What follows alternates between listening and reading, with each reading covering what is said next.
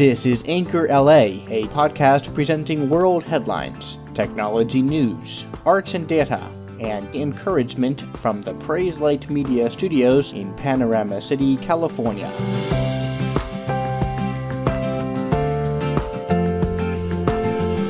Today's Wednesday, the 16th of May, 2018. Hawaii's Kilauea volcano is still wreaking havoc on the Big Island's southeast side as fissures of lava open and molten rock spill across the ground, burning and covering everything it touches. So far, 20 rivers of lava have opened and more are certain to follow, with now even warnings being issued and news alerts coming in of the possibility for a massive eruption from the mountain itself. The volcano, one of the most active in the world, has already destroyed dozens of homes since its latest eruption began. This according to Fox News, which stated that President Trump declared a major disaster area in Hawaii on May 11th. Local Channel 2 KHON is reporting that most of Hawaii Volcanoes National Park is now closed, and officials say it's possible for a steam-induced explosion to occur at the summit of Kilauea volcano due to the receding lava lake.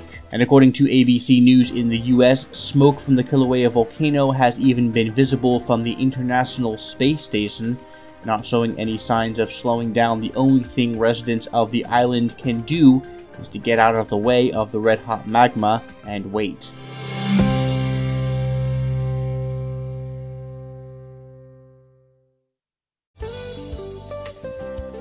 National Public Radio, WNYC Studios, WBEZ Chicago, and This American Life radio program have jointly acquired the app Pocket Casts, considered one of the largest podcast aggregation platforms on mobile. The move comes as more and more tech companies are trying to act as the central destination for podcast listening. Apple has its own hugely popular podcasts app for iOS. Spotify is trying to get people listening to them inside of its streaming music app, and Google also offers podcasts as part of Google Play Music. The acquisition price of Pocket Casts is not being disclosed, but according to The Verge, the people behind Pocket Casts are insistent that they chose this path not because of what the buyers paid, but because of who they are. According to one of the original founders, Pocket Casts has had several acquisition offers in the past, whom the management turned down, but the Pocket Casts company is a strong advocate of NPR's stated agenda, and so accepted their acquisition offer over others. There are mixed reviews on potential preferential treatment and content restrictions now that the partially government-funded National Public Radio is involved, but time will tell if search results and open content availability will change with the new ownership.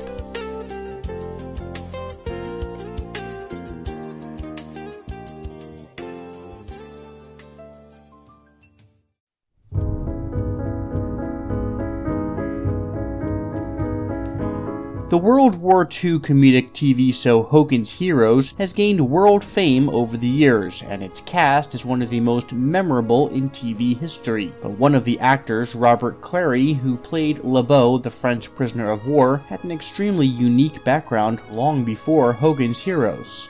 Born as Robert Max Widerman, the 1st of March 1926 in Paris, France, he was the youngest of 14 children, and at the age of 12 he began a career singing professionally on French radio. But that, and his study of art at the Paris Drawing School, came to an abrupt end in 1942 when, because of his Jewish ethnicity, he was deported to the Nazi concentration camp at Otmuth in Upper Silesia, now Poland. Branded as A5714, he was sent to Buchenwald concentration camp, where he sang to an audience of SS soldiers every other Sunday, accompanied by an accordionist. In his words, "Singing and entertaining and being in kind of good health at my age, that's why I survived. I was very immature and young and not really fully realizing what situation I was involved with. I don't know if I would have survived if I really knew that." He has related his horrific experiences in a concentration camp, summarizing it this way: "Sometimes I dream about those days. I wake up in a sweat, terrified for fear I'm about to be sent away to a concentration camp. But I don't hold a grudge because that's a great waste of time. Yes, there's something dark in the human soul. For the most part, human beings are not very nice. That's why when you find those who are, you cherish them. On the 11th of April 1945, Robert Clary was liberated from Buchenwald, but 12 other members of his immediate family were sent to the Auschwitz concentration camp. When he returned to Paris after World War II, he learned that 3 of his 13 siblings had not been taken away and had survived the Nazi occupation of France. However, he was the only survivor of those in his family who had been imprisoned.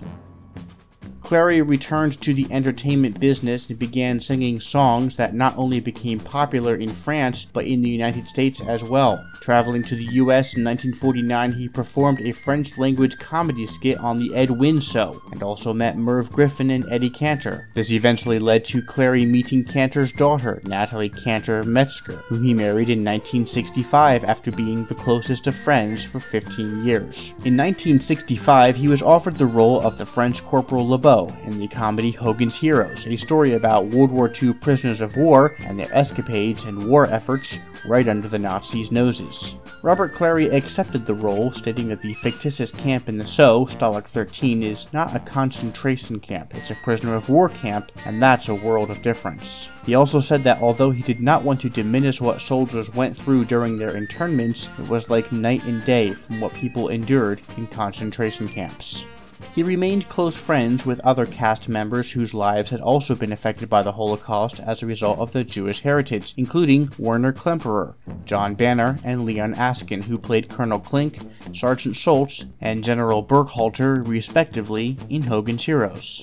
In 2001, Robert Clary wrote an autobiography about his life and has also spent several years touring Canada and the United States speaking about the Holocaust. He is now a painter painting from actual photographs that he has taken on his travels. Sometimes there is more background than meets the eye when you watch a show, and the lives of the actors aren't all scandal and gossip.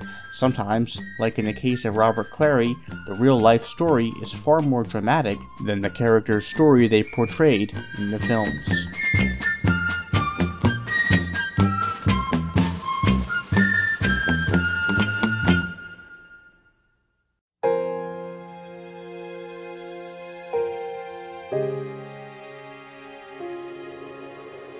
In Matthew chapter 6, Jesus gives believers some direction on prayer, direction that should orient and perhaps reorient how we as Christians communicate with God. Jesus says in Matthew, "And when you are praying, do not use meaningless repetition as the Gentiles do, for they suppose that they will be heard for their many words. So do not be like them, for your Father knows what you need before you ask Him." This verse is explaining that when praying, we don't need to coerce or persuade or nag God to ensure that He will hear and answer our prayers, or to in some way convince Him that our requests are sincere. The reformer Martin Luther put it this way: "By our praying, we are instructing ourselves more than we are Him." Our prayers, no matter how eloquent or earnest, can never inform God of a situation because He knows all. He has already planned all. But our hearts tend to elevate themselves and tend to feel that we can accomplish much without God. So sincere prayer changes our attitude to one of humble reverence and communion to the one true God. Through prayer, we can share with God all manner of needs, burdens, and heartfelt concerns, even though God knows what you need before you ask Him. Now, this can easily be construed into a rationalization for praying less, but bear in mind that God delights to hear us and commune with us more than we ever delight to commune with Him. He loved us first, and with a greater intensity than we could ever love Him. Our sincere prayer requests to Him reveal more and more all God's wonderful attributes to us, and as Christians, our responsibility and privilege in prayer is to simply approach Him with sincerity, purpose, and true devotion. The Lord answers us in infinitely better ways than we want or expect, but He always answers. We have an incredible avenue to communicate with our Father, and humbling ourselves, we seek for and ask for His will, coming to Him to praise who He is, the God of all things. And communing with Him puts us in a state of acknowledgement of who He is and what we are. May our prayers change our carnally prideful nature into one of meekness and humbleness, one of submission to the one true will of God. Speak, O Lord, and renew heights of your plans for us. Truths unchanged from the dawn of time that will echo down through eternity.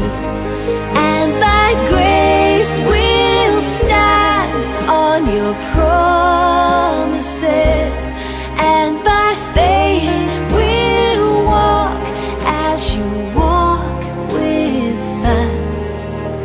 Speak, oh Lord, till your church is built and the earth is filled with your glory.